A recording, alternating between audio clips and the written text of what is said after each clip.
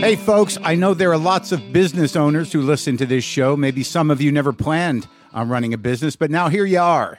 One thing you've always got to keep in mind is how much you're spending on your operating costs. That's one of the first things we had to keep in mind with WTF.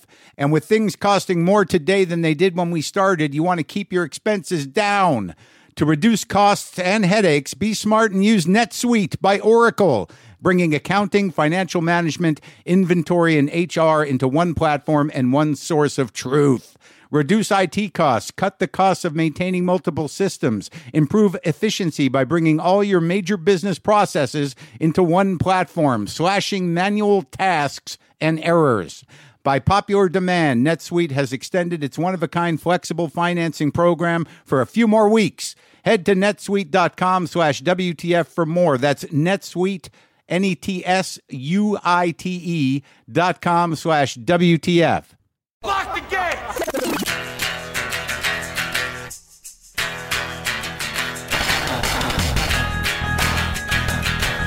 All right, let's do this. How are you, what the fuckers, what the fuck buddies, what the fucking ears? What's happening? Are you wearing your what the fucking ears? How's it going? I'm Mark Maron. This is my podcast, WTF. Welcome to it. Ricky Velez is on the show. Okay, Ricky is a New York-based comic. He came up on the scene with Pete Davidson. He's in Pete's movie, The King of Staten Island. He was on The Nightly Show with Larry Wilmore and Master of None. And now he's got his own Judd Apatow-produced stand-up special on HBO. He is Judd Apatow-produced. Judd Apatow is producing this guy. He's doing the Judd Apatow graduate program in show business. He's a good guy. I didn't know him. I didn't come up with him. I didn't see him rise. I was away. I was not in the rooms of New York, when he was coming up. But it did remind me about how I came up. It did remind me about, what I went through when I was a young comic in New York. I don't know if it was the same experience he had. He was just one of these young, shiny guys that's, got his eye on the prize.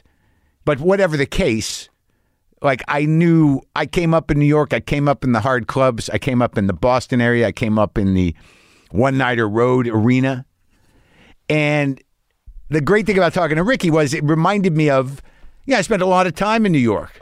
I'm going back in a few weeks to perform there. I feel a connection in New York. It's where I started, but not unlike anywhere else I came from or anywhere else I've come from. There's overwhelmingly bad experiences there that might taint my excitement in general, I'm starting to realize. And also, I wrote this down the other day. I don't know if I shared it with you. I'm not sure. When did I do Largo? But I'll tell you, man, I wrote something down on a Post-it that said, when I hate myself, I hate anyone who's ever cared for me. And again, a portal has opened that hasn't been open in a while, and I am clinging to the edge. Clinging to the edge, people. Not looking for sympathy, just trying to understand out loud. That's what I do here. I try to understand out loud. But Ricky has there is a New York frequency, among humans and comics. There's a tone, man. There's a street smart philosopher guy, the call it like it is guy. This guy came out of New York. He is New York. You hear New York. He lives New York. He breathes New York. And that was refreshing to me. So we'll talk to him in a second. There you go. See, I just said to talk. I guess I'll be doing a little of that. I don't know. You tell me. I also wanted to mention we've got a bunch of new merch for the holidays, including our first ever holiday sweaters. 4 different Christmas and Hanukkah sweaters featuring me and the cats. There's also a limited edition Hawaiian-style shirt with me and Buster and Sammy all over it. I got to get one of those. Also, just for the holiday season, Podswag is bundling some of our old favorites together at special prices so you can really clean up your holiday shopping for WTF fans. We'll put pictures of all the new merch on our Twitter and Instagram pages, and you can go to podswag.com/WTF to start shopping, or just click on the merch tab at WTFpod.com.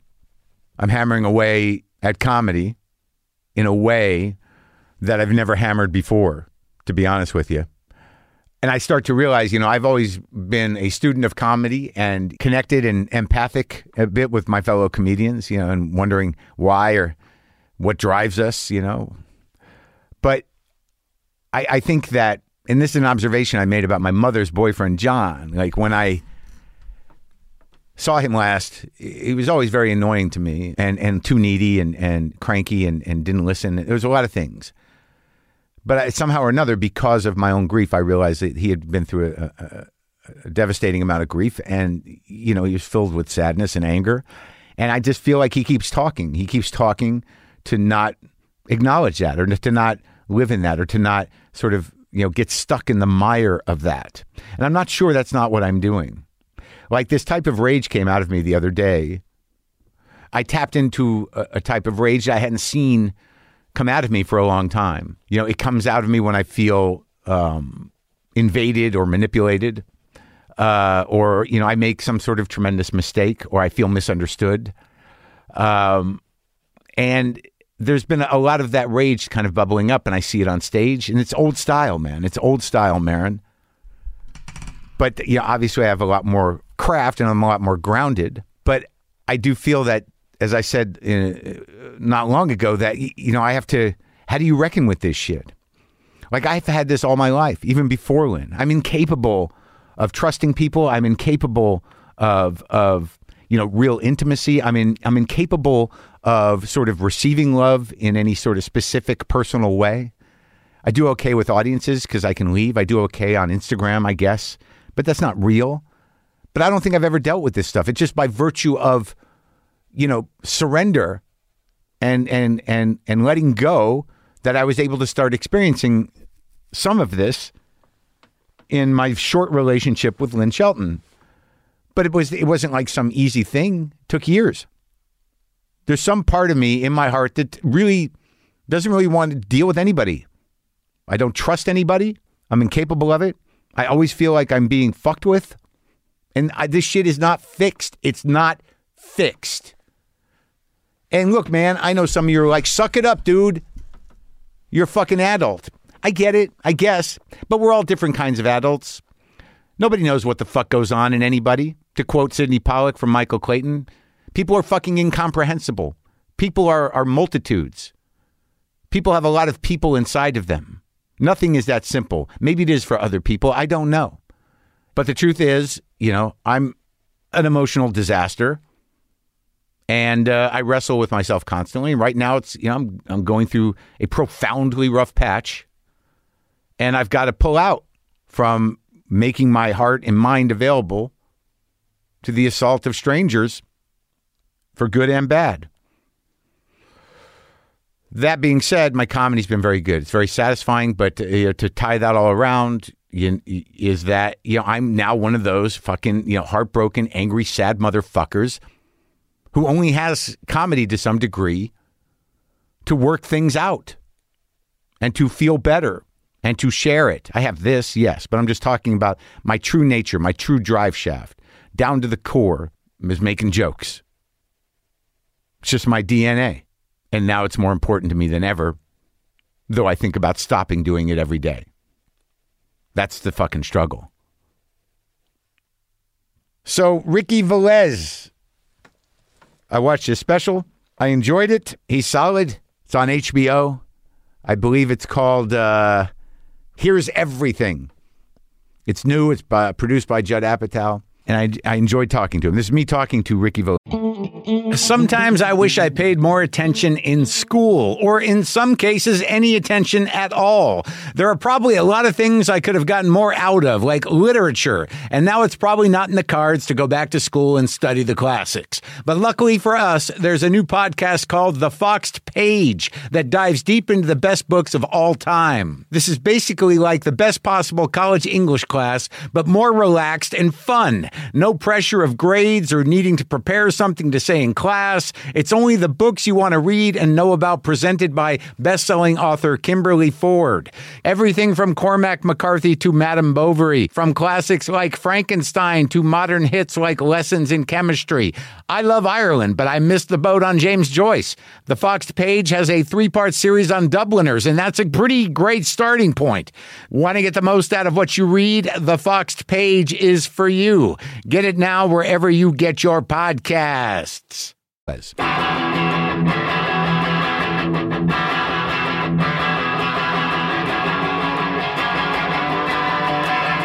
So this is it? How long have you been out here? I've been out here 4 days. Oh, yeah? Yeah. This is the big push for the HBO special? Yeah, I decided to come out and do the stuff that you need to do. Yeah, well, that's responsible of you. Yeah. Well, it seems like you got a lot of momentum behind you. A lot of people are doing a lot of awesome stuff for me. Yeah? I feel good about it, yeah. But I watched the special last night. It was funny. Where'd you shoot that thing? Brooklyn Steel. Oh, I heard of that place. Yeah. That's music venue. It's a music venue with the guy from LCD Sound System. Yep. Yeah. Yep. I've never been there. It's really cool. And who shot it? Did Judd? How much did Judd have to do with it? A lot. Oh, okay. Yeah, but Michael Bonfiglio. Yeah.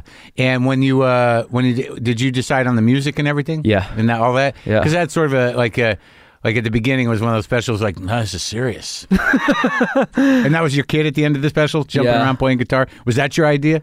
I just brought him in, and they were doing test shots, and Bonfiglio just was like, roll tape, and then me and my wife were on stage with him. It was really cool. That was cute. Thank you. It's like, see, if you're wondering whether he's a fucking human, look at he has the kid. He really has a kid. He's a person. Dude, that's my guy right there. I love Leo. He's the best. That's his name, Leo? Yeah, he was swimming today. Yeah? Yeah. Out here? No, we got him in swim class in New York City. Oh, yeah? Yeah. Now you're okay. So I seem to have missed your entire. There seems to be a generation of comics whose adolescence I missed entirely in New York, and I don't know. Obviously you know what you're doing. To a point. It's been a while, right? Well, I don't do this. I don't podcast or anything. No, I know, but you're a stand-up, and I've never seen you before, and I always, for some reason, when somebody has a profile, I always think how the fuck am I missing this? But I mean, unless I was in New York, I wouldn't have seen you. Yeah, no, right? We were once close to each other at the Cellar, and that was that. I didn't even come say hi. No, really? You were just hanging out. Really? Yeah. But you grew up in where? Queens Village. See, I don't know where that is. I live in Astoria. Okay, so Queens Village is further out. We're surrounded by Springfield Gardens. Okay, so you're on the train. So you'd be on the R train. No.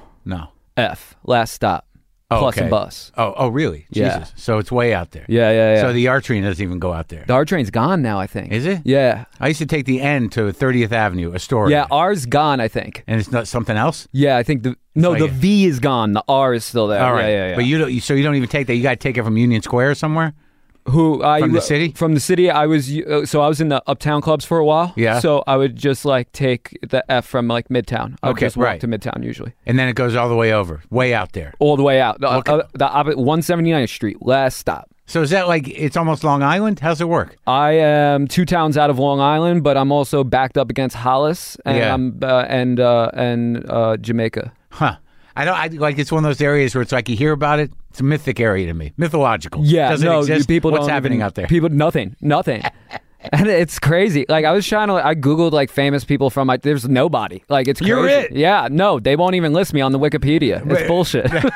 Give it time, man. They're gonna have to give you a key to the fucking city. I'm gonna have to fucking just edit it on Wikipedia. But what is out there though? I mean, what kind of neighborhood is it? It's very diverse. It's great. All of Queens, right? All of Queens. Well, it's the most diverse borough. Yeah. And my neighbor Filipino next door, Pakistani. Then I got Cubans across the street. You grew up with these guys. Yeah. The whole life. But that's why I didn't understand racism when it got hot again. Really? When it was I was popular? just you hate somebody because you fucking hate them. You don't hate them because of what I think that's true. Situation is. And I think that New York is one of the only places where it really is a melting pot, and there's some committed racists out there on the island, and people who are aggravated. Yeah.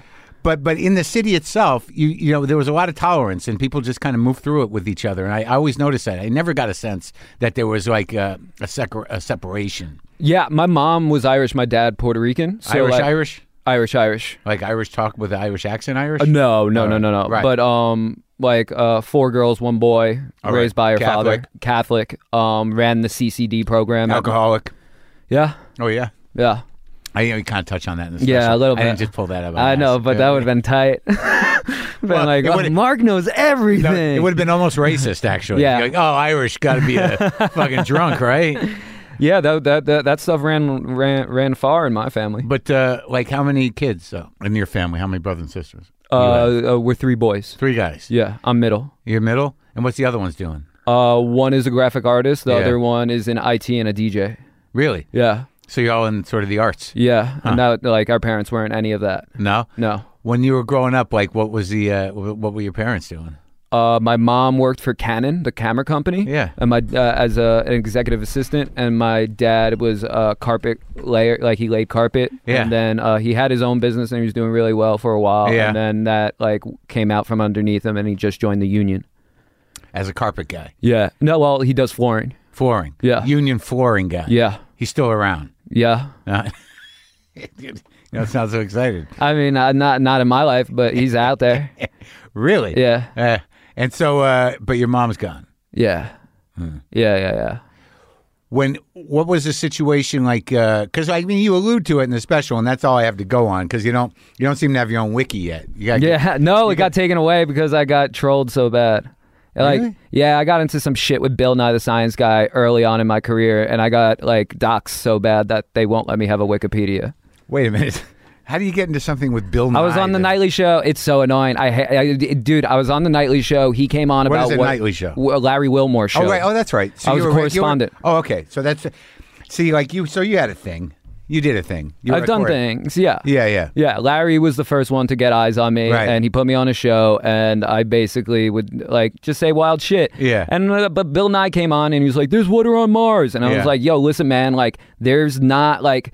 Trump's first in the polls, and ISIS is killing the game. Fuck Mars, I can't get excited about Earth. Right. And they took it as me being a science denier and doxed my family and everybody else. Really? Yeah, it was wild. Who's they? Reddit. I was on the front page of Reddit for 3 days. Saying that this guy's anti-science? Just basically that I was bullying Bill Nye the Science Guy. So you got a nerd pile on. It was wild. But at opening for Chappelle at the same time. So this dox thing. So what? How does that kind of play out? What were they basically doing? It just like I just went quiet for a while. Well, were they threatening you? They got my parents' phone number and they posted it, and then they were just like calling them nonstop, like shit like that. To was say happening. What? My favorite one was my mom didn't find this funny, but I did, was a guy goes, what color are your walls? And my mom's like, what? And they go, we want to know what color paint chips Ricky ate as a kid. Oh, yeah. And I was like, this guy was creative, at least with his fucking hate. At least he had a good joke. A nice little turn of phrase he wrote that. there. He had that planned. So when you're growing up out there, I mean, do you... I mean, were you one of these people? Because it seems like the way you talk about it. That I mean, was it either going to be criminality or comedy, or what was going on when you were... It was. You know, I liked trouble. I liked getting in trouble. I was never allowed to sleep outside my house until I was over 18 years old. You wanted to sleep in the street? No, my parents wouldn't let me sleep at people's house because she knows that my mom knew I would just take off. Like that's like who I was. Like you'd be gone? I wasn't allowed to drive a car until I was over 21. Wait, well, when did this start, this problem? I mean, when did they start to realize, like, junior high? This kid's the problem? The minute I was able to get out of their eyesight. Really? Yeah. Was it because you didn't want to be at home? I don't know. I mean, there's trouble in my family. Like, it might just be in my genes. Well, what about your bros? I mean, were they... My older brother, really smart, hardworking, and great baseball player. Did he split? He could have went and played... but I mean, like, was he a problem kid too? No, mom knew he was good. Oh. Younger one, wilder than me. Oh, really? Yeah, but in different ways. Yeah? Yeah. What's his trip? He's in that techno DJ world, man. Oh, all right. Yeah. So, a lot of dancing. Ooh, there's a lot of dancing. A lot of dancing and concoctions. Yes. Yeah. But I mean, how much of it's weird because there is a New York kind of sensibility, right? Yeah. And I mean, you kind of, and you embody it. And there's some other comics that do as well. And there's just a whole tone to real New York native. It doesn't matter what borough it is, but it's kind of like a simple aggravation that's fueled by intelligence. I appreciate that. There's like a street smart element to it, but you obviously you put things together. But there is a disposition. It's not even a callousness. There's just a sort of like what.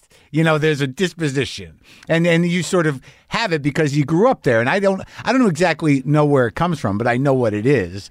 So when you're in the situation you're in at home, you just take to I'm going to live on the streets in a way. I wasn't allowed to live on the street. No, I know, but you were informed by, that world, right? Like, you're dealing with whatever you're dealing with at home, and you still got to go to school in New York City, right? Yeah. So, you're getting this education, but when did you finally tell them to go fuck themselves? Well, my parents were either like, you're doing this or you're doing that. Like, go to college or join the military. And really? Join the military? I tried.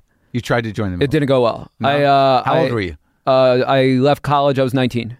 That's when you tried to join the military? It was right before I started comedy. But what starts going on in junior high? How are you fucking up? Did you get busted? So my parents lied about our address so I can go to a better school. Yeah, so I did that too. Yeah. Not a better one, just where my friends were. So now I was going to like the nicer school, and then I was a town away. I was able to get away with more. I had to take the bus, so I had responsibility that I can cheat on. Yeah. So like things like that would happen. And then once I got into high school, I started going to Long Island City every day. Yeah. And then that's like they had no eyes on me. And what the hell's in Long Island City? I went to that Frank Sinatra School of the Arts. Oh, okay. It's in Astoria now. Really? Yeah. I never heard of this. Yeah. But what about all the stuff that's going on at home, like in what you talk about on the special? I mean, when did you start realizing that you were in this chaotic, anger, booze-driven... Years later. You didn't really register? I thought it was very normal. I thought a lot of this stuff was normal. I actually didn't realize, your parents could be wrong until, my mom was already gone. Really? Yeah. I kind of just believed everything my parents said for a long time. Well, what was going on in the house when you were kids? I mean, dad, big guy. Full Puerto Rican? Full Puerto Rican from the South Bronx. Yeah. Tough guy. Yeah. Really tough guy. And he had anger problems? He had emotional problems. Now that I look at it, I think he had depression. I have depression. That's why I think, really bad. Manic. Really? Yeah, the first half of my day is trying to figure out how to get myself together and but you're stop thinking so negatively. A bipolar guy? No. No. But you just you wake up and you're like... Yeah, and your head's spinning, and you're trying to make you're can't making get out of bed or what? Yeah, but you do have mania too. Yeah, that comes later in the day or when? It can unravel. You can say something wrong to me in this interview, and I'll fucking go spin about it for the next 24 hours. Well, that's sad because you'll figure out something to do that about anyway. You'll leave here no matter what happens and be like, oh fuck. Right. Possibly. No, I won't do that. Okay. I won't do that. Well, that's good. Yeah. So you've got a little bit of a handle on it. But do you think, I guess the question is, with that kind of disposition, do you think that that's in you that it's a biological thing or just because... I think that's biological. Chaos? I think that's biological, but there is also once again, being physical with your kids and threatening them. But was it a situation where you never knew what the fuck you were going to get? We basically knew what the night was going to be like once Dad pulled in the driveway. Just by his tone? Or by just his tone, if he came in and said hi. Yeah. All three of you just sitting there panicked. And your mother. There was an anxiety in there, yeah. And my mom, she tried to just keep everything good, and that's what she did for a really long time. She just kept everything good and kind of blocked us from who he was and what he does. And it was really tough when she passed because I had to learn all of it really fast. Isn't it odd? I mean, as you get older, when you wonder why the hell did people stay with each other? I guess it was for you guys. I think it was money. Oh yeah. I think it was money. Yeah, we didn't come from it, so or have it around. I think there was a lot of it that was just this is what it is, and I got to take care of my kids. So from my mom's angle. So your earliest memories were just of him just being scary, generally. I always feared my father. Yeah, yeah. I guess you always do. I kind of did too, and it was because he was erratic. There was no, it was not like comforting when they were around. It even like, yeah, but that's the weirdest thing, that at times there was that. Yeah. Where it would be like this big monstrous guy and he can do anything as he please. And then next thing you know, he would ask you to like sit with you and put his arm around you. And you're like, what the fuck is happening? Yeah. So, yeah, mixed messages and fucked up. Yeah. But he was a fun guy sometimes? Sometimes. Yeah. Sometimes. But then, yeah, it just, it deteriorated. It was getting better right before Mom died. Do you think what was it? Once I moved out, me and him got along again. Oh, really? And yeah. Huh. Do you think what was it fueled by? Was it just a depression, or was he a boozy I think he guy? hated his life. I think he was really upset with his situation. So shame, you think? I don't know. Because he was doing better than a lot of his family. He Right. did a lot better than a lot of his family. And Do you have a big Puerto Rican side? yeah? Yeah. Yeah, man. You ever see a fight at a funeral? I have. A lot of cousins? Yeah. Yeah. I find it funny because they have to tell me that. We're cousins. I'm Right, like, yeah. you usually don't have to say that. Yeah, but do you have are there a lot of, like, you have grandparents alive or anything like that? No, everyone's gone. No, there's been a lot of death in my family. Yeah. Incredible. Since I was like 12 years old was the first time around that time I lost my first aunt. Oh, really? Breast cancer. It ravaged my family pretty bad. Really? Yeah, on my mom's side. Oh my God. But so, And that's not what took my mom, which was terrible. what was it? My mom just had a heart attack out of nowhere. Valentine's Day, Oh, how old was she? 2016. 55. That's terrible. Yeah. Yeah. Sorry, buddy. No, it's fine. Yeah, but like when we were, so you think that he just didn't like that his place in life, and it frustrated him, so he took it out on everybody else. I don't know what it was. I just think I know for a fact like his parents were really terrible to him. Yeah. And that definitely put a lot of strain on him as he got older. But you didn't. You don't feel. You don't have any closure with the guy. I don't. I do. Yeah, I've thought about it. I've played the pros and cons of him being in my son's life, and it's just not worth it. Oh man. What? My brother had to deliberate that too with my dad, like deciding.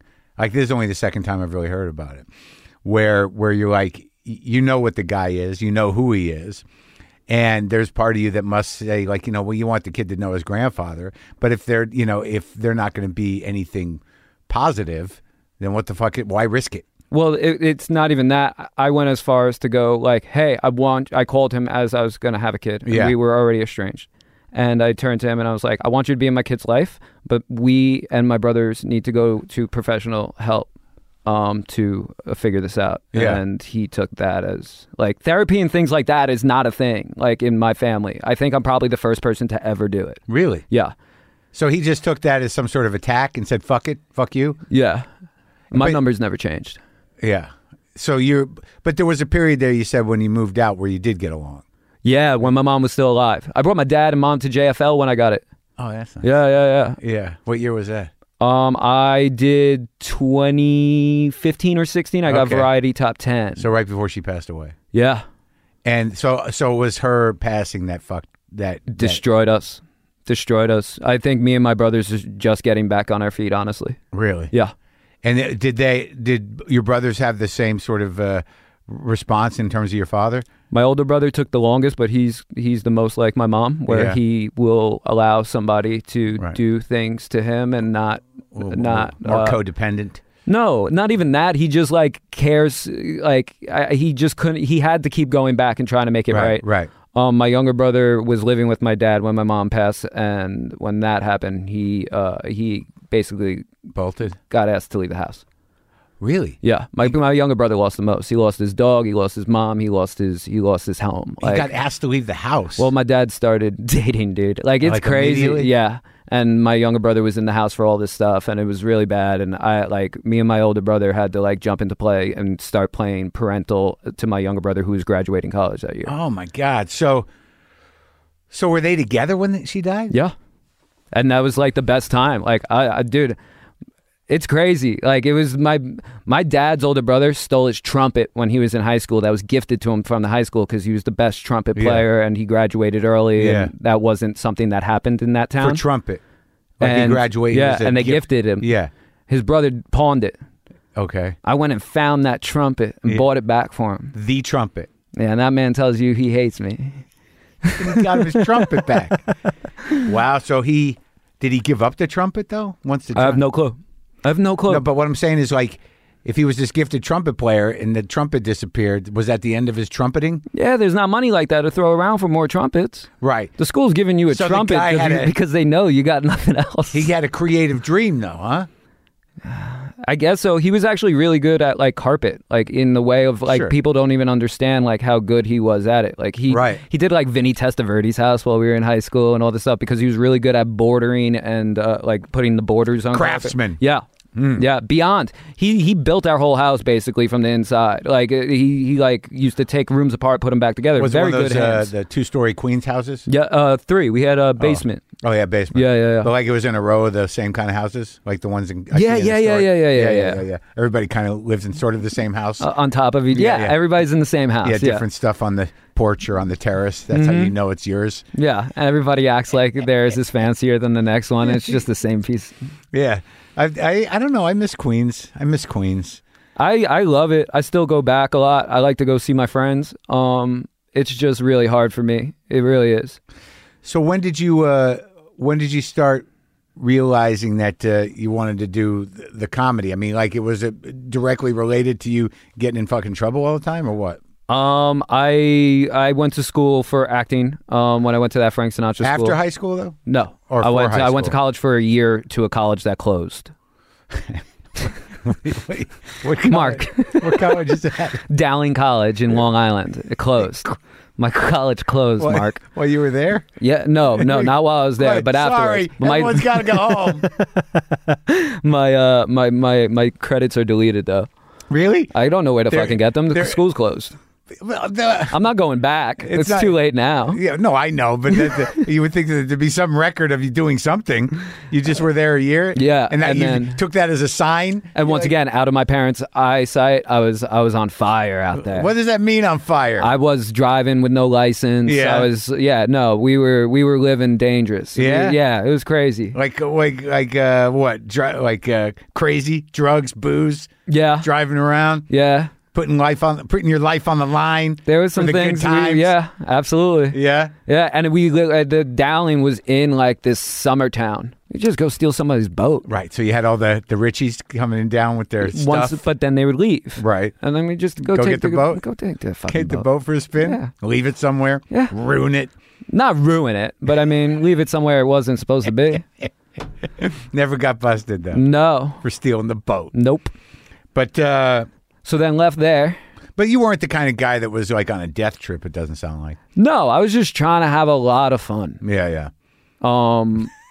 But stealing boats. Just, like fun. one or two. Now Yeah, you're saying yeah. boats like we did this every day. Like we No, just, in the summer. but that was like the type of town too where people would like leave their keys in their car. Right. So And you'd just be take like, a car. yeah, Take a I car. could get to 7-Eleven and then walk back. That's fun. Yeah. So when do you start? So you go to college for a year, and then did you realize in college that you wanted to do stage shit or what? No, I wanted to join the Coast Guard. Oh yeah, what happened with that? Yeah. That was the military idea? Yeah, so I was going to join the Coast Guard. One of my homies... Was he busting your balls about it? Not really, but I knew I just couldn't drop out of college and come home. Because he wouldn't take it? No, that would not have been a situation. So I tried to join the Coast Guard. I knew a kid that had from my high school. His name was Devin. And Devin came back while I was a senior and the whole outfit and And it's only like a 2-year run, right? Yeah, it's shorter. Right. And then he was also being like, yo, you can still smoke blunts, when the drug test is coming. I was like, oh, this is dope. Go down to Miami, smoke blunts and catch Cubans. I didn't understand. Yeah. And I went as far as going to the medical, it's called MEPS. Yeah. And it's in Brooklyn. Yeah. And it's on a fort. And I went through the whole process. And then they went back through my medical history. And I had seizures when I was a kid. You did? And they never figured out why. And they basically made me go ahead and get a CAT scan, and that's when they found like a spike in my brainwave, and they said that's like probably why I have such tough times reading. Huh. Yeah. Yeah, and this is like you're 19 when you find this 19. out? I had failed English my whole entire high school career. Everybody, but I went to high school when you can still call somebody dumb. Right. So they're just like, he's dumb. That's fine. Kid's got problems. What do you want? Maybe he'll find a good job where he doesn't have to read. So I was so like, once that happened, my homie Dylan Hall, his parents owned Hall Carpets, and they gave me a job. So I was laying carpet just like my dad, and that's when I started comedy. When you failed the Coast Guard test. Yeah. So that's weird to find out that, there's an explanation. I didn't fail the test. I failed the physical. The medical, yeah. But sorry, man. Of No course worries. not. No. You nailed the the physical stuff. All the other stuff, man, nailed it. Had no control over what he failed. Dude, the military gave me a CAT scan. Yeah. But how'd that make you feel, though, after like being who you were for so many years, and then there's an explanation for it? But it's not a chronic condition. It's just a thing. It's just a thing, A glitch. I guess. And that's what caused your dyslexia? That's what they're saying. Huh. How does the dyslexia manifest itself? You can't focus or you can't put words together? Both. Oh. And then like my writing, like I'll think I wrote something and it's completely not that. Is that how you got the act? Somewhat. I'm going to go spin about that after this. That was amazing. I thought I was writing something else. It came out okay. No, it's a good No, thing. I don't write like that. No? No. Me neither. Really? No, I don't write. Oh, I would take you as a writer. No, I work it all out on stage. That's awesome. Yeah, don't you? Is Yep. that what you do? Mm-hmm. Yeah, I mean, I can tell. Like, when you do long form stuff, you just kind of keep running it until it falls into place. That's always been the way I do it. I'll write down ideas, words, a list, things that aren't funny, but I want to remember. And then the only problem with working like that is you forget a lot of good shit. Yeah, you miss those small tags that like hit in certain places. And I hate watching myself too. So. Me too. I'll record myself all the time. I've been on the road for months now putting this hour together. I haven't listened to one. I must have 60 fucking sets. And I'm like, that's a good one. I don't make a note like this part of this set was good. That's all we would have to do, man. Like this one. Remember Friday night in Seattle because this bit worked good. Just make that note. No. No. I didn't listen to any of it. Yeah, same here.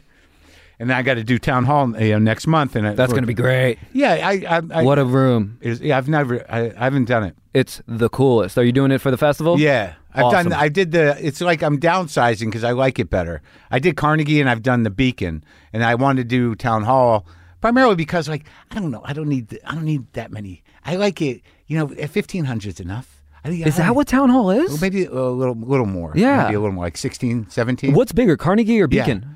They're about the same. I Okay. think Carnegie's like 24, 25. I think the Beacon's like So 22-ish.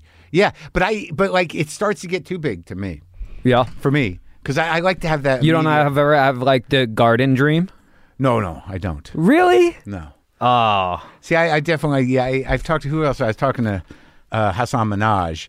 There's definitely a type of mindset around comedy that I do not have. And Like what? The garden dream. Okay. I do not have that. For me, like a nice theater, reasonable size, where I can still get, where I don't have to change my pace or feel like I'm leading a rally is really where I'm at. Like I don't know what I'd tell an entire garden.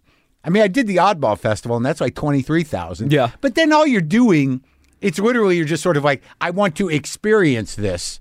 I don't want to do this every night, because then when you do like 23,000 people, you got to figure out which joke lands hard and is short. So I can kind of go bing, bing. There you go. Wait 5 minutes for 20,000 people. To stop clapping. Yeah, or whatever, and then move on to the next thing. It's something I like knowing that I can do, but it's not my dream. Okay. There you go. Do you understand? I See what do, you did? I You got do, me I worked do. up. No, So tell me about this quest for power that you have. Then you want the garden. I just need control, Mark. It's That all it? about control. yeah, well, that's what happens when you grow up in insanity. You're just trying to get. Manage. Yeah, I need 23,000 people to like me because one man didn't. The world, man. That's how it all starts. Yeah, both for good and bad. That's interesting. I don't know if I ever thought about it like that before. Because I know a lot of dudes, a lot of guys in comedy that had absent fathers, shitty fathers, whatever it is. But the father thing, you know, that approval and that love or that not forthcoming, that leads to a lot of good and bad things. Yeah. Yeah. Yeah. You seek it through other people, too. Yeah, I grew up like that. Yeah, just because my dad was nuts and a little detached. You're like, oh, this guy seems like he'd be a good dad.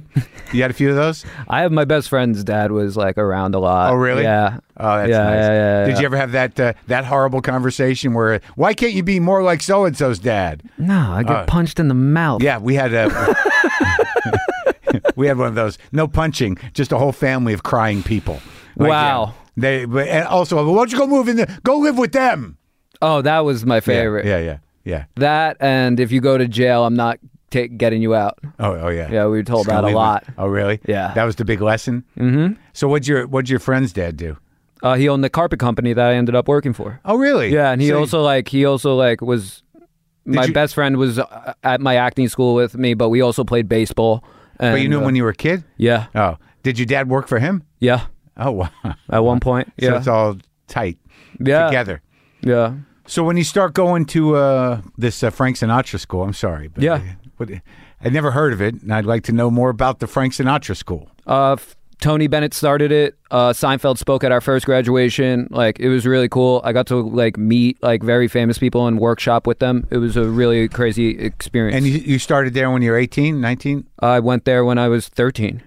Oh, so this is That's a high school. Oh, this was the high Half school. the day was high school, half the day was acting. Oh, and, no shit. Yeah. So what was the curriculum then? So you'd do the math and the whatever in the morning and then just go over to Long Island City and do that? No, we would do it in the same place. Oh. Yeah, it's all connected in one school, Oh, so and you that's do your what- daytime schoolwork. So that was and your then- high school? Yeah, and the other half of your day was just learning about the arts. And I had failed English so many times by the junior year. Yeah. I had to be taken out of the arts program, so I only went for school, basically. Huh. My parents didn't want me to relocate to our local school, so I stayed at Sinatra. So, but what happened when you got taken out of the arts? Wasn't that what you were there for? Yeah, I had to figure out how to graduate on time. Oh, but wait, but what were what were you doing theater and stuff? Yeah, that's all I did. Everybody went for one subject. Okay. And I went for theater.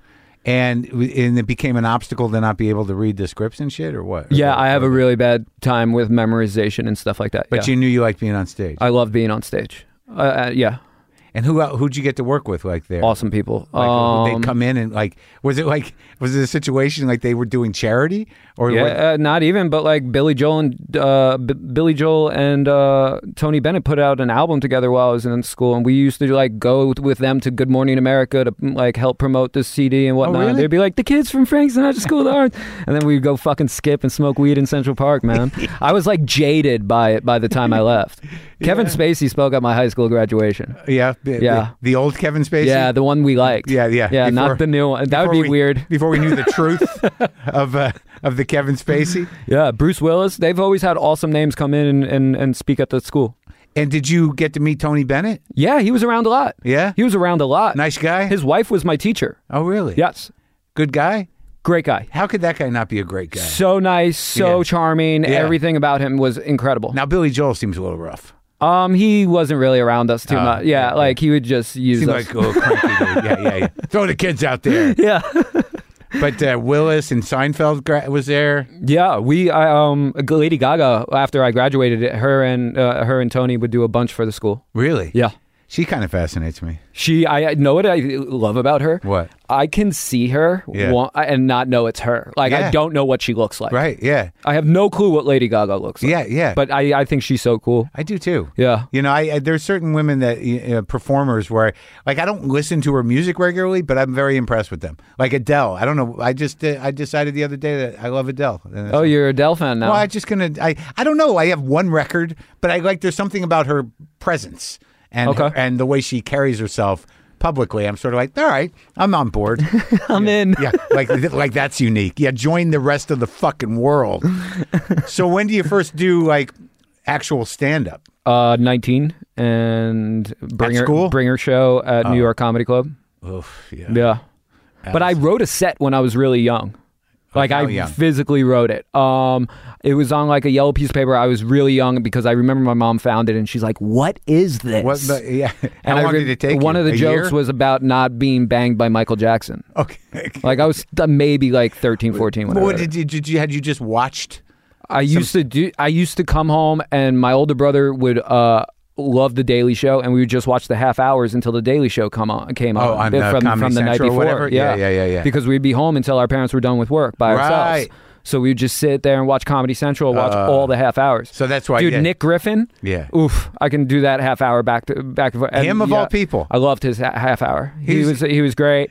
All He's still those. around, isn't he? I see Nick all the time. I love Nick. Yeah, that's good. It's nice that Nick Griffin's got a diehard fan. No, you kidding me? He's one of the best writers in New York City. Yeah, I mean, he's always been there, man. I mean, he's like from my group, I think, Yeah. probably.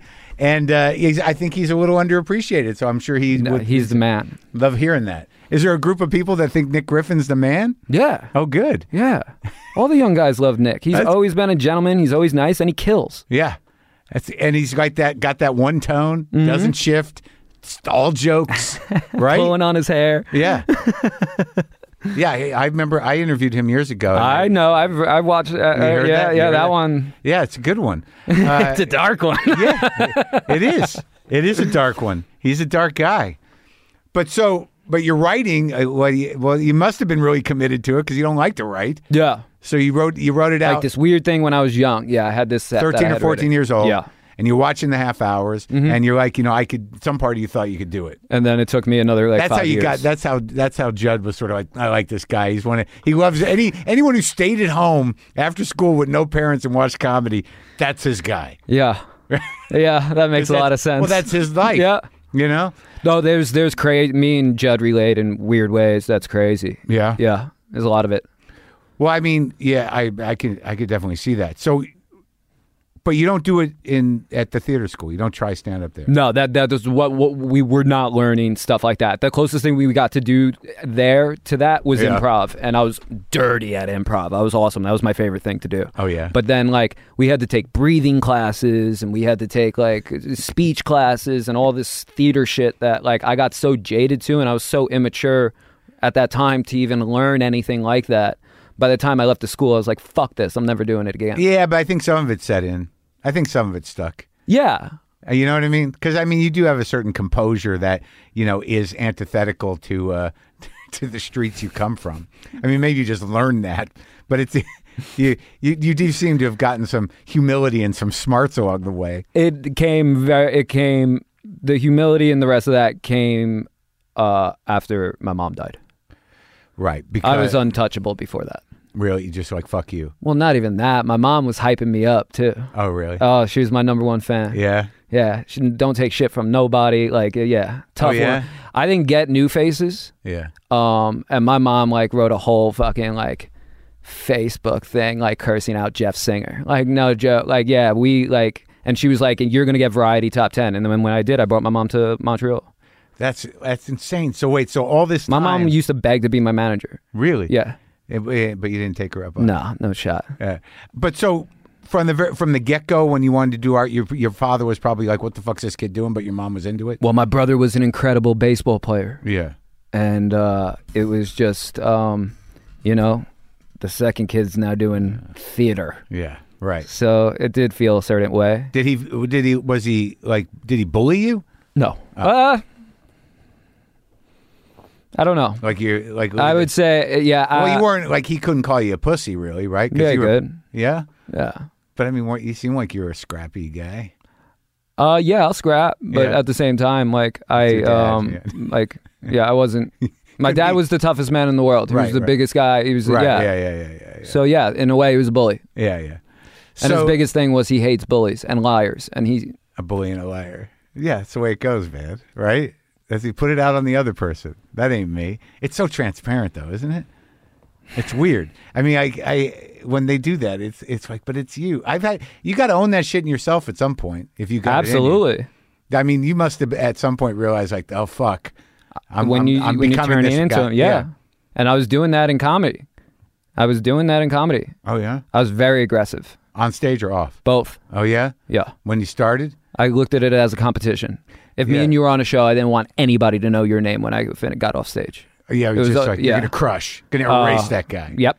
Yeah. See, I had that mindset for a long time. Like, I don't know that I was ever like that. I was more the guy going like, oh, fuck. What am I going to do after this shit? You know, this guy's like, oh, man, they're not going to like me. Like, I was so self-involved. It was never a competition. Always a competition. No, I was always in my own competition. And I think Larry Wilmore helped me with that a lot, where I realized there's enough room for everybody. Yeah, I realized that too, but I was never sure that there was that there was necessarily enough room for me. But it wasn't something I was fighting for. I was just trying to stay. Like, I was always. You didn't think you were even in the room. No, I did, but like I always felt like I was always like hard on myself. Mm-hmm. So it wasn't like, fuck. I'd say fuck that guy, fuck this guy. Yeah. But ultimately, I was just like, how am I going to get out from under me beating the shit out of myself to fucking do that? You were that aware? Yeah, kind of. That you were doing that to yourself? Yeah. Like, That's impressive. Well, it took a while to realize, like, I'm just setting myself up to fail. How old are you when this is happening? Oh, who the fuck knows? I didn't get really comfortable on stage until I was in my 40s. Like, I was pretending the whole time. Mm-hmm. But there was that idea of like, this is gonna suck. If to this day, if a comic gets on who went on before me and walks up and goes, "They're a great crowd," I'm like, fuck. Like, I never take that as meaning for me. Yeah. Like, in my mind, it's like, it's a great crowd for you. I'm a different animal. We'll see what happens out there. And it's almost like, watch me fuck it up. My favorite thing to say is, we'll see. Yeah. We'll see. Yeah, we'll see We'll how this goes. But so when you do, how was the first show? Who was around? What was... Bringers. Right, but did you have comic friends? I mean, you just decided to go do it? Yeah, go do it.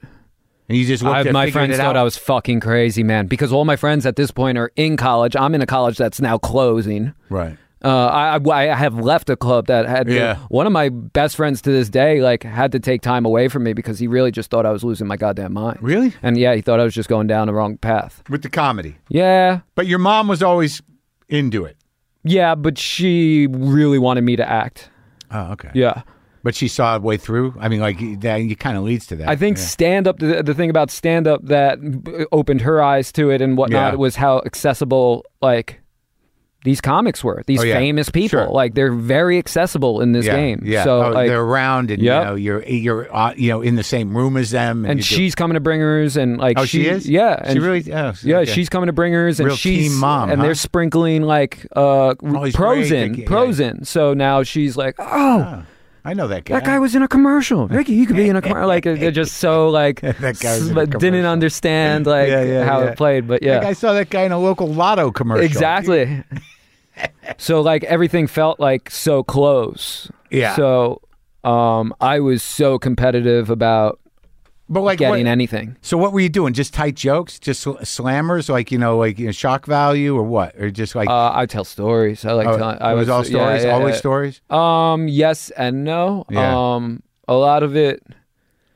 Because that's a very specific thing, even with, like, I think, when you look at somebody like Nick, you learn how to, that everything needs to punch. But, like, if you're a storyteller, you can't get out from under that. And there's a risk to storytelling, you know, because, you could be 10 minutes in and be like, this ain't gonna... This is not working right now. This worked better in Atlanta. And you can't eject. Yeah. It's like, I'm going to have to ride this out. Yeah. No, I think the most important thing that happened to me was I started working at a comedy club. And working at a comedy club, Which I one? made it a Broadway comedy club on 53rd Street. Yep. And the Al Martin. Yep. And I worked there for 3 years. The one in the basement? Yep. And that echoey shitty dude, I room? painted the ceiling of that basement. I used to do the most odd jobs for that man. You have no clue. Well, he was one of those guys. You know, if you worked for Al Martin, you could be driving or could be cooking the thing or his trying dentist is doing 15 minutes. Deal with that guy, that weird dude Steve who worked at Aaron's. Yeah, is that the guy? Yeah, I know exactly. That was the first person to put me on stage at my bringer, dude. Wait, the dude with the muscles? Yeah, the little muscled gay guy. Yeah. He used to cook the stuff in the oven. Yep. I love that you know him. Of course I know him. So I used to work in between those clubs. The thing about Al is like, we're adding a third room to New York. I'm like, where? The closet. We just opened the closet. We got 4 seats, so you can do 3 sets at the. What are you fucking talking about? A room? Yeah. And my deal with him was as long as I was working there, I was also allowed to do all the shows. The fucking bathroom with the sliding door at New York. The fuck was that? Like that the new owner has killed it. It's great. Have you been to the new one? The New York still there? Yeah. On like, what is it, 22nd? 23rd. 23rd? No, 24th between 24th. 2nd and 3rd. Right. Yeah. It's good? He has 2 clubs now. He took over Eastville, this kid. Oh, Eastville's all right. But Emilio Savone. But that back room and that room in the back room, the big room at New York and Eastville, that got that bad sound, that bouncy bullshit sound in there. I'm very sensitive to that shit. Like Eastville should have been great, but it was like working in a goddamn bathroom, like tile walls. Yeah, tile floor. It's better. Okay. It's better. So you were an Al Martin guy. I was an Al Martin guy. He gave me work. He got me out of laying carpet, and he would just give me odd jobs to do around the club. I've done everything from waitering to bartending to painting the ceiling of the goddamn place. And you could do how many spots a week? I mean, he had 3 showrooms at that time, so I was doing 3 shows a night at least. So that was then I was very eager to get out, and once again, I was lucky enough to be able to tell the difference between good comedy and bad comedy. So I'd watch Nick Griffin come in, I'd watch Mike Vecchione, Greer Barnes, like the guys that would go and do that club. It's so funny that like those are guys that most people, if you're not New York, would know. They would know him. Do you know what I mean? I mean, Vecchione is one of the best. Yeah. Unbelievable. It's unbelievable. Yeah. And Greer's always kills. He murders. I know. He's been around for as long as I have. He used to host a room up in the west side, the upper west, like up by Columbia, up near Harlem. He used to run a room up there when I was starting out, dude. I just can't imagine him running a room. Yeah. No, he used crazy. to be there the whole time. I can't remember. I don't think it was called West Side, but there were all these like rooms in New York that you just run and do. And he was definitely the regular guy at one of them. Uptown. Maybe it was Uptown. He was, but these guys were always good to me. Even though I was like an annoying little kid, they would answer all my questions. They would not stop. They were always so good. And I'm one of these people that am not afraid to ask questions. Sure. Aziz at the beginning, like when he was Human Giant and all that stuff, and Funny People was happening. Like at the bottom of his website, he had an email. I just wrote him a full email. He wrote me back, and I just kept in touch with him for. Oh, really? And now we're friends. Yeah. But you weren't a UCB guy. You weren't doing fuck that. I know. Yeah. I those people left. Lone wolf, man. No, it's not even that. It's just like where you come up from, where I come up, like that. I'm like not. Like, you saw that as sort of. There's minimal Brooklyn rooms that book Ricky Velez. Right. So you got a chip on your shoulder about that. What? My parents didn't have money to send me to improv class. Yeah. There's something about that. Well, no, I mean, but I'm different with it. I mean, I have the same chip, but it's not because of money. It's just because it's sort of there just seems to be. It's like there's a warrior element to to doing stand up. It's like we're out there on our own, cutting through the forest. No, I just think the system stuff is weird. Like you're supposed to do stuff a certain way. Yeah, you got to go to different levels. That's where the chip on the shoulder comes, because there is no right way of doing this stuff, and these people act like there's no. But like that's what I'm saying. You come from a tradition of New York. Kind of a street smart edge where, you've got to do the job. Mm-hmm. You're not going to dance around with 3 other guys, trying to find, the riff. You know what I mean? I was never a good collaborator. Me either. It's just sort of like, I know what stand up. It's just me. I go do the thing. Mm-hmm. I know no one else is showing up. There's a mic there. I'm good. Yeah. Yeah. I like that. Yeah. I always like I think it's a control thing again. Yeah. Right? Most likely. Anger and control. Are you my dad, dude? Yeah. We're all your dad, dude.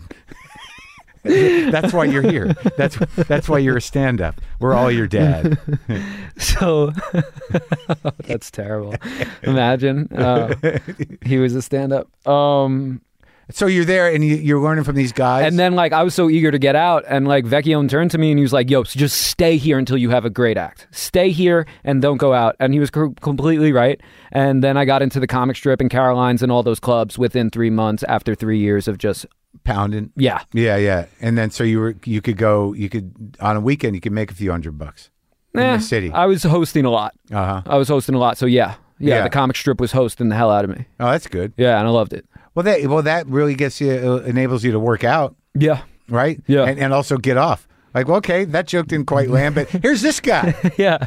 Enjoy Sherrod Smalls, everybody. He'll pull it back around.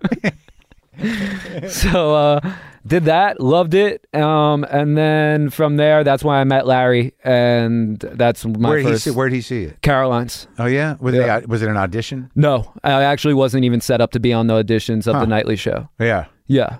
And he just saw you. He came in, on his own to, I think it was Comics to Watch. Right. I was on, and then I started featuring, and then once I started featuring, that was and then in New York. First person I ever featured for was Michael Che. Oh yeah, and it was his first year at SNL, and his first he sold take out you out on the road. Not out on the road. No. Oh. Yeah. Like at Caroline's or something? Yeah, I featured for him at Caroline's, then ended up at the Cellar. And once I was at the Cellar, it was once I was on the Nightly Show and at the Cellar, I was just on fire. Right. So how many episodes, how many years did the Nightly Show last? I don't even know. Like 2? So you did a lot. Yeah. Yeah. And was it raising your profile? Did people know you from the show? It had a very niche market, but like San Francisco, right? Great for me. Denver, great for me. Like there's just certain pockets, and then other pockets. Denver's great. Yeah, Denver's my favorite place to possibly do comedy outside of New York. Yeah, it's like cheating. At the Comedy Works downtown. That's my favorite place in the world. Yeah, why not? Of course it is. You leave I'm a genius. Yeah. then you go to Atlanta. You're like, how come that joke didn't work? Why as well? am I in a diner? Yeah. That room is incredible. But did somebody eventually take you out on the road with them? So you were doing me and big Pete room? Davidson are very close friends. So when did you get friendly with that guy? He was 16, I was 20. Where'd you meet him? Doing prom shows for Al Martin.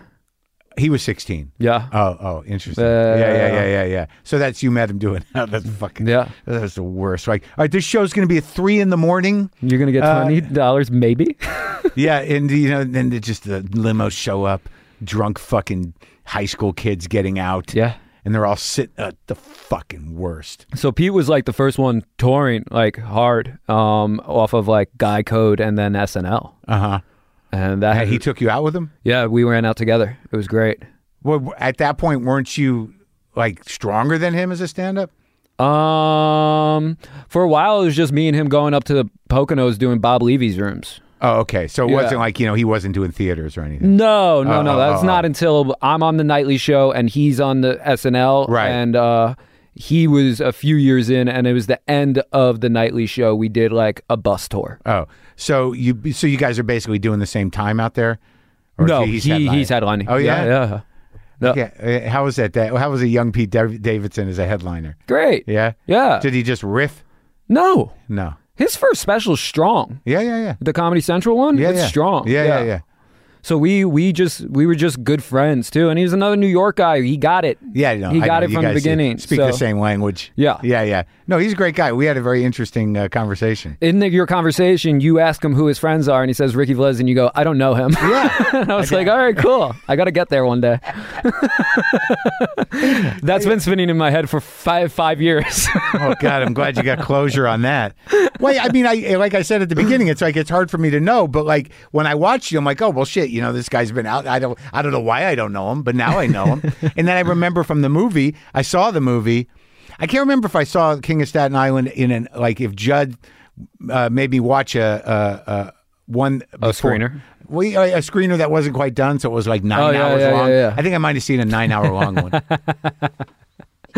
Judd's the best person that has been introduced into my life. Funny guy too, and a decent man. Yes. And I always good family man too. Yeah. No, he's a great guy. And I actually, when he started doing stand up again, I was sort of one of the guys really? Is he really? He's going to come back and just start taking stage time? The billionaire who hasn't done stand up in 30 years. But he's such a great writer, and it was so and he did it the real way. He didn't take any liberties. He just got on the schedule, did his fucking work. And he loves it. He's like a kid when he's doing it. Oh no, I'll forever love him for that Bill Cosby joke. Camille, do you like your life? that was the crown jewel. That's the one that got you over. Yeah. But so you and Pete, you do the movie with Pete. And how's Pete doing? He's good. Good. Yeah.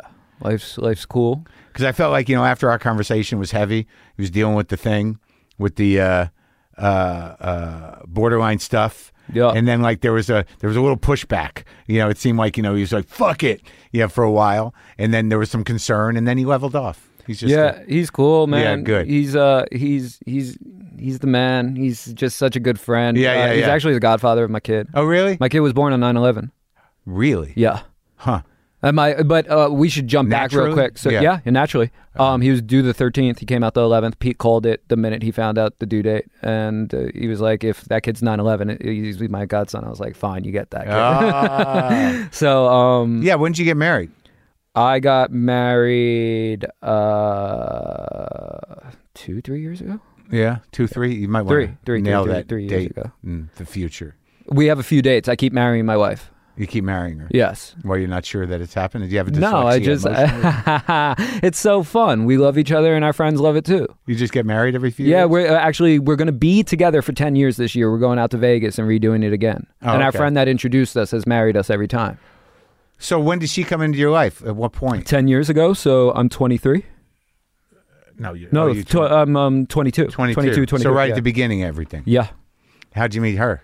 Through my buddy. Yeah? Yeah. Has she always been on board with the comedy? Yeah, but at the same time, you have to get somebody used to this schedule and life and disappointment of not being able to do anything on a Friday, Saturday. The insecurity and the self-abuse and the doubt and the anger. Yeah, all that. The long showers. Yeah. How long you shower? It depends what I'm doing in there. But depends if I wanted to cry that morning. Yeah, exactly. You do that, huh? Yeah. It's just rough. Yeah, I actually don't battle with that too much. I'm more of a do I jerk off in the shower or do I not cry? Oh no, that's not it at all. No, for you it's it's like a lot of thinking. Oh no. Yeah. Wow, so you're a real spinner, man. Yeah. So did you not figure out that you had this horrendous depressive anxiety problem? It all piled on after Mom died in 2016. Yeah, and she died on Valentine's Day. Yeah. All my dates are really crazy. Yeah. Huh. So what did you do about it when you realized that you? Well, I went really dark right after that. I went really dark. I was walking around with a bag of Xanax that I was getting from a guy. I was from a doctor or from a guy? From a guy. Oh yeah. Yeah. And just eating the Xanax. I was me and Pete when we did that bus tour. That was probably the worst I ever was, and I'm very grateful to be here today. Really? Yeah. Based on my behavior and what I was taking and the rest of that. Did you end up in the hospital? No, but I could have. Yeah, and what was Pete doing? Was he concerned? Yeah. Everybody was concerned. I mean, even my wife had turned to my agents at that time and was like, "What the fuck are we doing? Well, why are we letting him do this?" Yeah, well, I was back on TV within 2 weeks of my mom dying out of nowhere. So, do you feel like you processed the grief though? Now I have, but it took years. It took years. It took years. Did it take help? Yes. Huh. So, what did you have to do to sort of get straight with all that shit?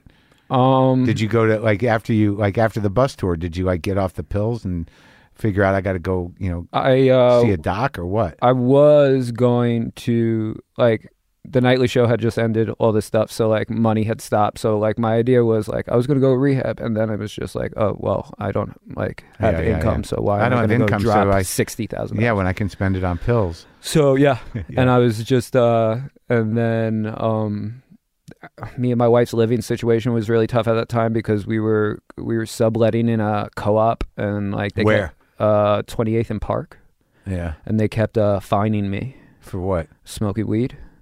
And the fines were incredibly insane. The fucking worst. To be in a building. I remember being down on 16th and 3rd, and just my neighbor, would come knock on the door. It's could you? we can smell it, and I have children. I'm yeah, it's gonna creep under the door and then kill your kid. Get out of here. Oh, they were lunatics. Yeah. So we just. My wife basically was this is either she was not my wife at this point. Yeah. So she was you need to figure something out. And I weaned myself off the pills. Yeah. Which was now in retrospect very dangerous, and I shouldn't have done the that. Xanax? Yeah. Yeah. And I just went to smoking weed, and then I went dry for a while, and then I just went back to weed, and I've always been there, and I kept it from shrooms and weed my whole entire for now on. So you never really got diagnosed or treated for anxiety or depression? Now I have. Oh, you have? Now I have, yes. Yeah. And is it better? Yes. Yeah. It's good knowing that I'm not just like believing it, and it's like having a doctor say it actually loosens the anxiety. Well, did you track it? I mean, like, do you feel like, some of it's biological, but some of it's just from the chaos of unpredictable parenting and all that shit? Yeah, they tried to tell me I have complex PTSD. Yeah, right. Yeah. You don't like that one? That one feels a lot to me because a lot of my friends like went to Iraq. Right. Oh, I get you. Yeah. I think there's a broad spectrum PTSD thing. But I think, oddly, I wonder, it's a good question, because I'm starting to think that most problems are trauma related with people, and I think that because I had this realization not long ago, and I talked about on the show, that like if you're uncomfortable and you're a kid, almost all your memories are shitty.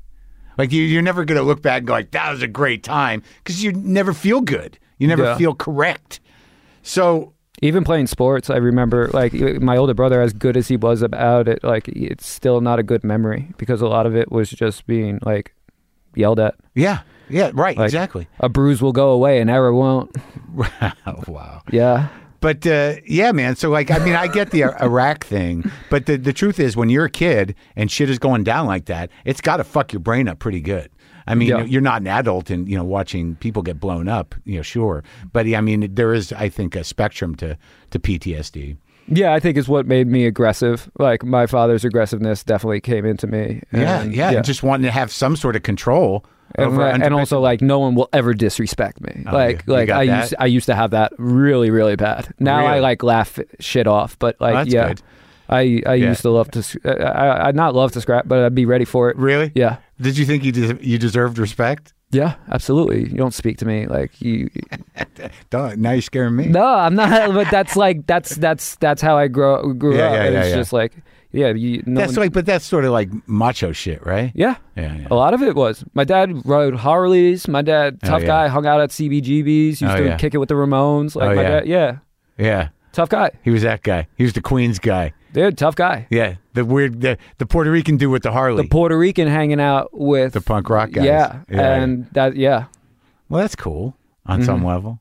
Yeah, it is, I guess. So when, but now, like with a diagnosis like that, what do you do about it? Do you still have the anxiety? Do you still, get fucking emotional in the shower? I'm an emotional person, and I'm okay with that now. Okay, so it's self-acceptance that's kind of helping you out. Yeah, has very much helped me out. I'm very emotional, and I'm totally fine with that. Yeah, but that took a while.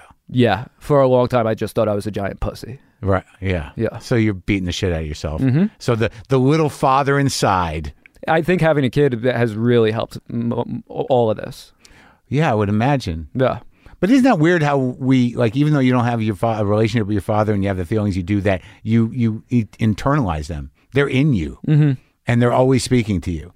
And say, that's the one, that's you, like, you get rid of them, you say, fuck you, but then he's in there going like, you suck, you pussy, right? And then you got to fucking loser getting a vaccine. Yeah. You got to shut that guy up. The dad inside, you got to kick his ass. Yeah. So the kid changed everything. Yeah. You wanted the kid. Everything. That was a decided kid. Me and my wife weren't even married yet. Yeah. And we wanted that kid. Yeah. We knew that that's what it is, and what he is everything. Like, it's where my pride and joy is now. Yeah. Oh, that's great. I carried nothing more than like watching my kid do dope shit that I was never able to do. It's like, right. Yeah, he has a stock portfolio, man. Like, that's the coolest shit in the world, isn't it? Does he know? He's 3, man. He can't even say portfolio. Like, it's awesome. Don't try to teach him that word yet. Start with duck, dog. But bike. No, he's talking plenty. Yeah. He is, and but he's like, today he went swimming in New York City. Like, it's crazy to me. Like, that's awesome. And well, you talk about your wife. I mean, what it sounds like you married some sort of royalty. She's the best. Yeah, but but different economic status. Absolutely. Yeah. Yeah. What is what's her family do? Her dad was CFO of a company that he made public. Oh wow. Yeah. Now he's retired, and He's the man. He's so cool, and they're so good to me, and they're so What's that ethnic background? Jewish. Yeah, Yeah, of course. I So have a Jewish, Puerto Rican, Irish kid. New York, baby. That's New York. The kid he's great. He's so cool, man. My kid is so ill. Like Yeah? it's awesome. And you get along with the in-laws? Love him. We That's lived with great. them during pandemic for a little bit. Yeah. We get along great. Look at that. You landed on your feet. You got some money. You're gonna be all right. I met Judd. The Jews are taking care of you. Yeah, I think I have to convert sooner or later. That's how you get in, right? You're in. I'm in. Yeah, you got a kid with one. You're in, but it's tentative. Don't get too cocky. He gets to go to Birthright with Yeah. the last name Velez. How sick is that? Nice. Yeah. Well, wait. Was converting ever a thing that you guys discussed? No. I was a Catholic school. I was a Sunday school teacher. Yeah. Yeah, my mom helped run the program over at Our Lady of Lourdes. in But are you an Queensville. active Jesus guy? No. Yeah. But I do believe in stuff. Yeah. But at the Sure. same time, like I don't Vague get stuff. Yeah. Yeah. Yeah. Like God forbid. Yeah. So the kid comes out on 9/11. Kid comes out on 9/11. It was nuts. Is that good or bad? It was incredible. It's gonna be. There's always gonna be something bigger than his birthday. That's for sure. Yeah. Well, it's also like, like Pete's mom, Amy, I love her so much. Yeah. And she's like very much in our lives. And like when she says things like making this a happy day and just stuff like that, it just brings, and my kid has brought nothing but good things into our lives. Yeah, So that's great. Yeah. And what are you working on something now? Has Judd put together an entire show for you to do? We are working on something. Yeah. And Yeah. we Is it based in New York? no. No, No, it's not. but it's like a show. We're moving Developing a towards show. a feature. A movie. Yeah. Okay. Yeah. So we just stay writing, and I took the whole pandemic to really work that muscle that I've never used before. And I was How do you also do it? working How with- do you learn how to do it with the dyslexia? Well, I mean, I definitely learned it on set when he called me and he was like, "Hey, you want to punch up this?" And then he made me a co-producer on King of Staten Island. I Yeah. sat next to him daily, just writing jokes, putting them on his chair, writing jokes, putting them on his chair. Then also going through the script, learning about and then I did all that, which I think a lot of comics can do. Yeah. But then during pandemic, me, Judah Miller, and Judd wrote together, and I really learned how to write a story. Oh yeah, Yeah. from him. From them, yeah. Were you part of that pandemic movie he made? I got to punch up, yeah. Oh, but you're not in. I didn't go to London. No. So he's been kind of leaning on you to go over scripts Yeah. and make it funnier. Yeah. I don't know, leaning on me. He's funnier than I am. No, I'm not leaning on you, but you're a guy he's going to run things by. Yeah, we like to talk a lot about funny. Yeah. Oh yeah. That's interesting. So what do you think there? Obviously, your sensibility is different than his. So what is it that you're giving him that he doesn't come up with? What's the angle? What's he looking to you for? I think I write darker. Oh yeah. Yeah, I go dark fast. It's fun to go there first. Yeah. And I just think that Judd understands that I'm willing to do the work. Yeah. Well, that's important. And Yeah. And I like working. Yeah. And the movie is for you? Yeah. Oh, good. Yeah. And you've hashed. You've already whiteboarded it, and We just write so much that it will fall together. So you got the whole story, Yes. and you can't talk about it yet. Okay, come on, Judd. You said he's a good friend. He's probably mad at this point at it.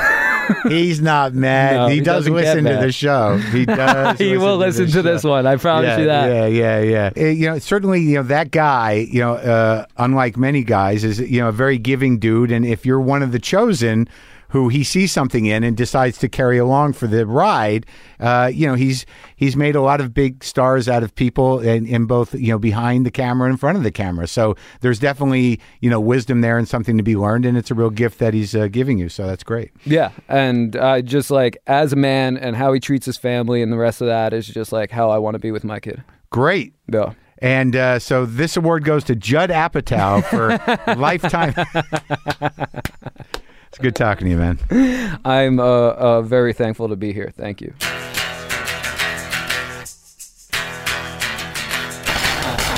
Okay, that was me and Ricky. New York, baby. The new special, Here's Everything, is now streaming on HBO Max. Now I'll play some dirty guitar. Not through my Fender Champ, which seems to have fried itself. Okay. I'll fix it. I'll fix it. I'll fix it.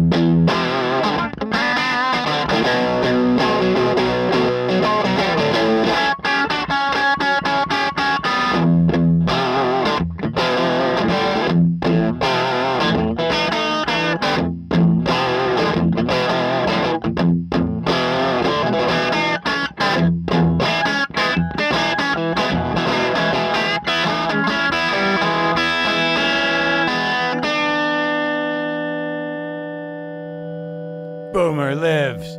Monkey. LaFonda. Fucking cat angels everywhere.